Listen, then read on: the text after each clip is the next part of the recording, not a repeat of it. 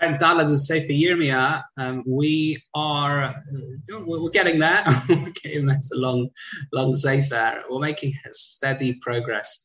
Again, Yirmiyah is talking about if we don't repent, then there's going to be problems. If we don't admit to Hashem's existence, there's going to be golus. But if we do tshuva, and if we admit, if we have proper emunah, then we won't wander.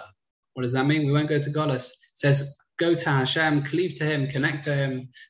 Prayers will be more sincere when you do so. It says, remove the barriers of your heart. And there's daven properly. Forget no sinful exterior.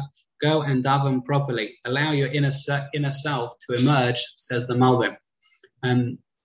There is a very powerful Ramban who talks about the power of a tefillah b'eis sarah, as the power of a davening, not because it's a fixed, you have to do your shachris, your mincha, your mariv, of course they're powerful as well, but the power of a tefillah b'eis sarah, where you feel you're in trouble, you just call out to Hashem. Yirmiyah predicts that Hashem will bring destruction to Yerushalayim. Kings, princes, kahanim, they'll all be overwhelmed by Hashem's revelation. The land will be overtaken by the enemy's army. Again, remember, Yirmiyah isn't as upbeat as Yeshaya in prophecy. We're dealing with a very difficult period here. Yirmiyah also pointed out that even though our sins were responsible for destruction, Hashem was in pain. Hashem was in pain, witnessing his children suffering, and that he bemoans the fact that we found other wisdom apart from his Torah.